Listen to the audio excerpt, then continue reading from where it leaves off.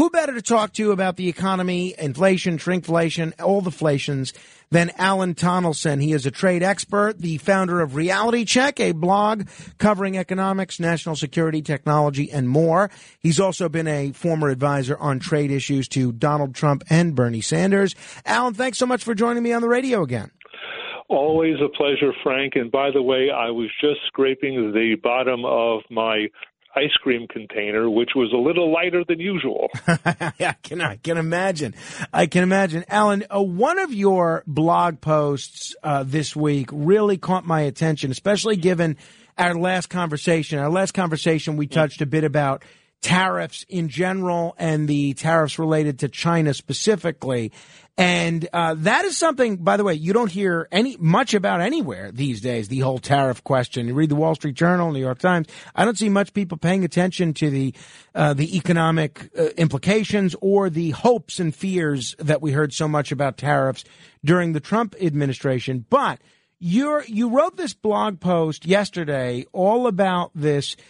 These remarks made by the White House, the Deputy White House National Security Advisor, Dalip Singh, when she made some remarks about when Dalip Singh made some remarks about tariffs last Thursday. What exactly did Dalip Singh say?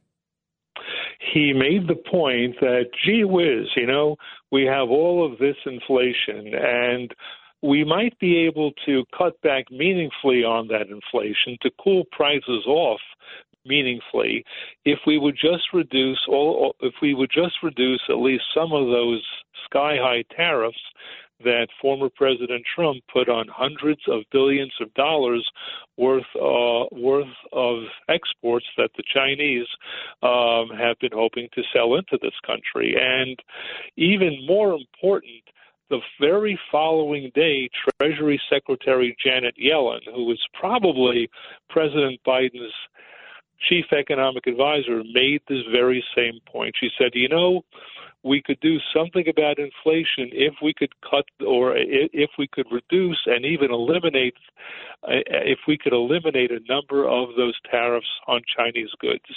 And the problem with that argument is that the tariffs on Chinese goods have contributed practically bupkis to inflation. But now explain this to folks. They may understand what a tariff is, that it's essentially a tax on a good that's imported to the United States. And folks might think, well, it sounds logical. If we're putting a tax on a good that's imported from another country, that means it costs American consumers more to buy it. Why then would what Singh and Yellen said not be true? Why wouldn't it be contributory to inflation?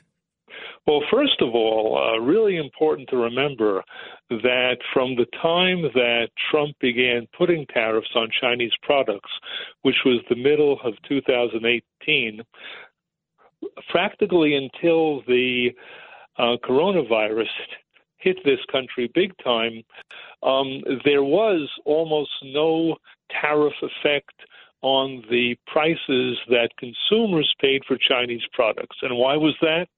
Because companies were very reluctant to pass those costs on. The parties that actually pay the higher price for the Chinese goods are not necessarily consumers. They're the companies that buy the products from China. It's then up to those companies to decide how much of that increased cost are we going to pass on to American consumers. And for the most part, U.S. businesses decided that they just couldn't take the chance on trying to pass those costs on, largely because I think they were afraid that American consumers were still shell-shocked from the 2008 financial crisis and had turned very cautious. And it seems, by and large, they were right. Now, lately, they've been much more successful and much more enthusiastic about passing higher costs on, higher energy costs and all of the higher costs that businesses have experienced due to the various snags in global supply chains that we've seen precisely because of the stop-start nature of the American economy that's been caused largely by these waves of coronavirus that keep arriving and then receding. But when it comes to the products that Mr. Singh and that Secretary Yellen were talking about, they make almost no contribution whatever to U.S. inflation rates because relative to the size of the whole U.S. economy, they're so infinitesimally tiny. What do you think has been the driver of inflation over the past year? Is it the supply chain shortage? Is it energy? Is it both? It's both, and it's also the fact, and it's increasingly obvious that that Congress should not have passed President Biden's American Rescue Plan in the early part of 2021, because by that time, even though this legislation was billed as emergency coronavirus relief, it was clear that economically speaking, the virus emergency was over. The U.S. economy was already recovering very strongly. Consumers had lots of money in their pockets and in their savings accounts due to the previous virus relief bills that were passed the previous year, and the result of this American Rescue Plan being passed was that the economy overheated. Consumers received even more money, and they decided to spend it. And they decided to spend so much that businesses simply couldn't keep up with these new orders. And when I say businesses, I mean, of course, all of the transportation networks that goods flow through to get to this country and to be distributed around this country. Now, if people are just tuning in, by the way, we're talking with Alan Tonelson. You could just check out his blog, RealityChek. Just Google RealityChek. It comes right up. In terms of what we can do at this point about inflation, what would you suggest?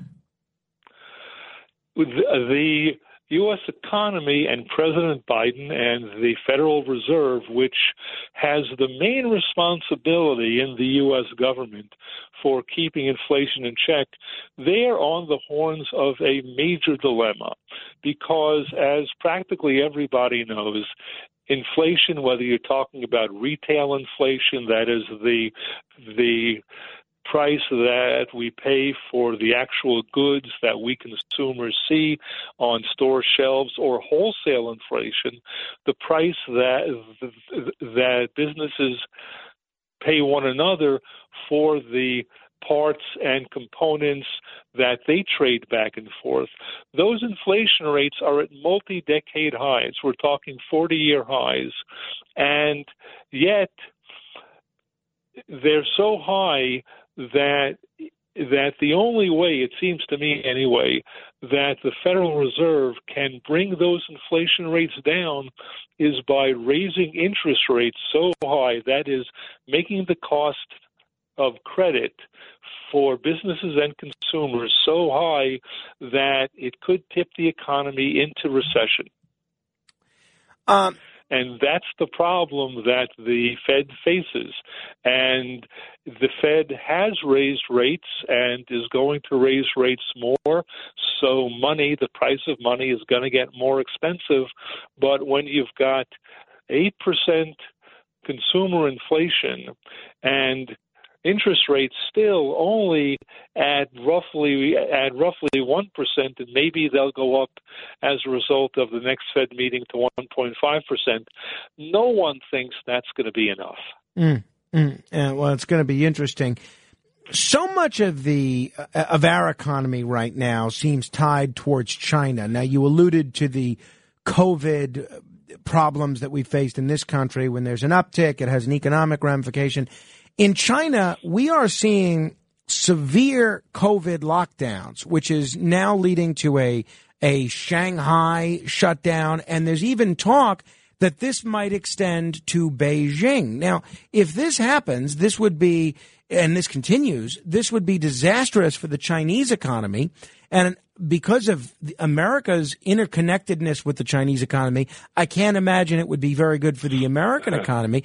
Is it too late at this point to decouple in a meaningful way the American economy from the Chinese economy? It's not too late, and in fact, substantial decoupling has already taken place, including on the trade front. And the main evidence for that is if you look at the value of two-way trade between the U.S. and China, that is total trade, as a percentage of the U.S. economy, it's been going down steadily since about 2018, not so coincidentally when former President Trump began imposing tariffs on Chinese products. And if the U.S. stays the course, that's going to continue, largely because China has proven to be such an unreliable business partner lately for all foreign-owned companies that are operating in China, that they're going to be increasingly tempted to move their operations, especially their factories, to other low-cost countries. Some of this manufacturing has come back to the United States. More certainly will. Much more has gone to other low-cost countries, for example, Vietnam, and in this hemisphere, Mexico. I have full confidence that this so-called zero-COVID policy that the Chinese have been pursuing is going to accelerate that flight of factories outside China and reduce China's importance to the U.S. economy even further, which is all to the good, because we should want to have as little to do with this, with an economy that's, after all, run by a hostile dictatorship as we possibly can. And it's not going to be easy because, as you pointed out, we still import hundreds of billions of dollars worth of goods from China each year. But relatively speaking, the importance of these Chinese imports has been decreasing. We're talking with Alan Tonelson. Alan, let me ask you about the situation going on in Eastern Europe right now. Yesterday, Secretary of State Tony Blinken and Secretary of Defense Lloyd Austin went to Ukraine, and they gave some remarks after their 3-hour meeting with President Zelensky. General Austin said afterwards, "We want to see Russia weakened to the degree that it can't do the kinds of things that it has done in invading Ukraine." And then went further in saying that he wants he doesn't just want Russia out of Ukraine. He wants a serious degradation of the Russian military. Is this a wise policy for America to pursue? And is it wise for us to be advertising this to the world right now? I'm extremely worried about this latest turn in U.S. policy. And I say latest turn because U.S. policy, at least on the rhetorical level, has been full of almost nothing but twists and turns ever since the Russians invaded.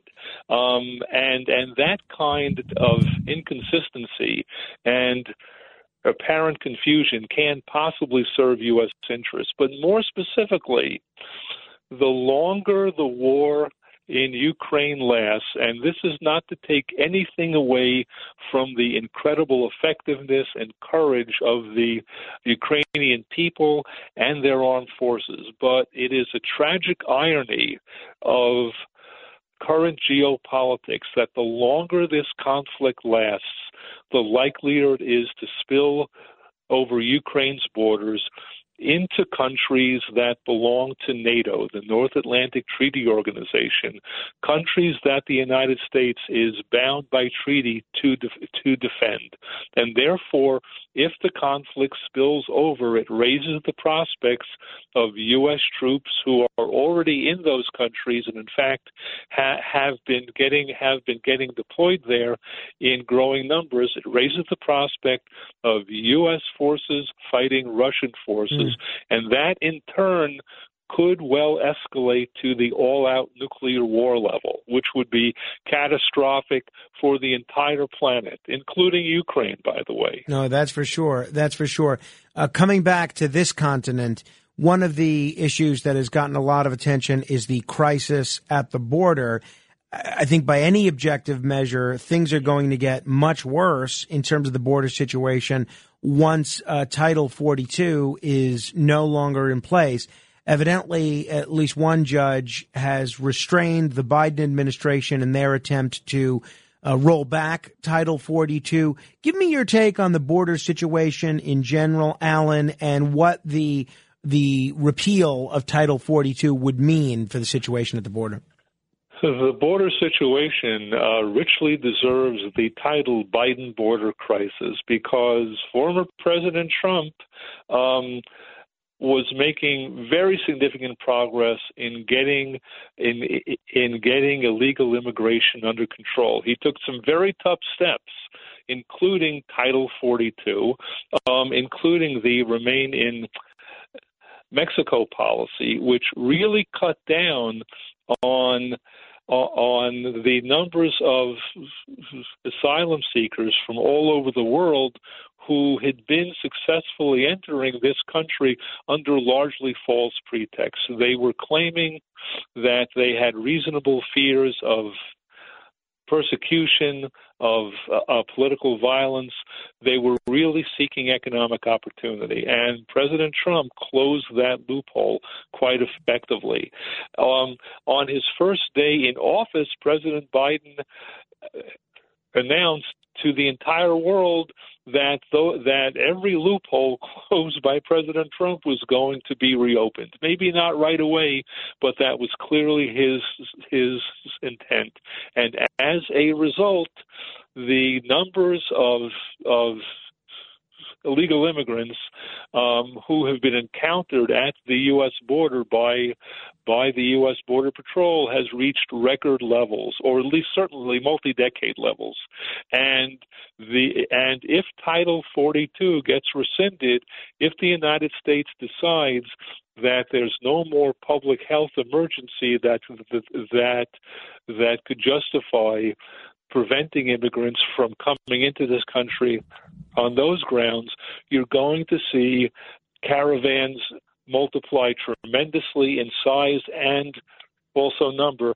And P.S., as we've seen for the last roughly year and a half, they're not only going to be coming in from Mexico and Central America or even the rest of the Western Hemisphere. They're going to be coming from the Middle East, and we're going to see U.S. national security threatened because it's almost impossible to imagine that the Border Patrol right now is going to be able to figure out who's a terrorist and who's not. One of we saw President of France, Emmanuel Macron, reelected on Sunday, and a lot of Biden advisors seem to publicly take solace in Macron's reelection. I believe it was Ron Klain who tweeted something to the effect of, "Oh, look, a president getting elected, a president with a 36% approval rating getting reelected." The implication was that if Macron could do it, Biden can do it. Obviously, the electoral systems in France and the United States are very different. But do you think that the Macron victory in France would be could portend a Biden victory in 2 years? I see absolutely no connection whatever, because I really don't think there are too many American voters who have been taking their political cues from French voters or from any foreign voters, and I don't believe that's ever happened throughout American history. Now, having said that, I have no doubt that today's Republican Party has tremendous potential to screw up massively what should be what should be a major victory in this year's off-year elections and even in 2024's presidential elections. The Republican Party is experiencing some very serious splits. And what's weird is the main splits seem to be between the leaders that Republican voters keep sending to Congress and the Republican voters themselves.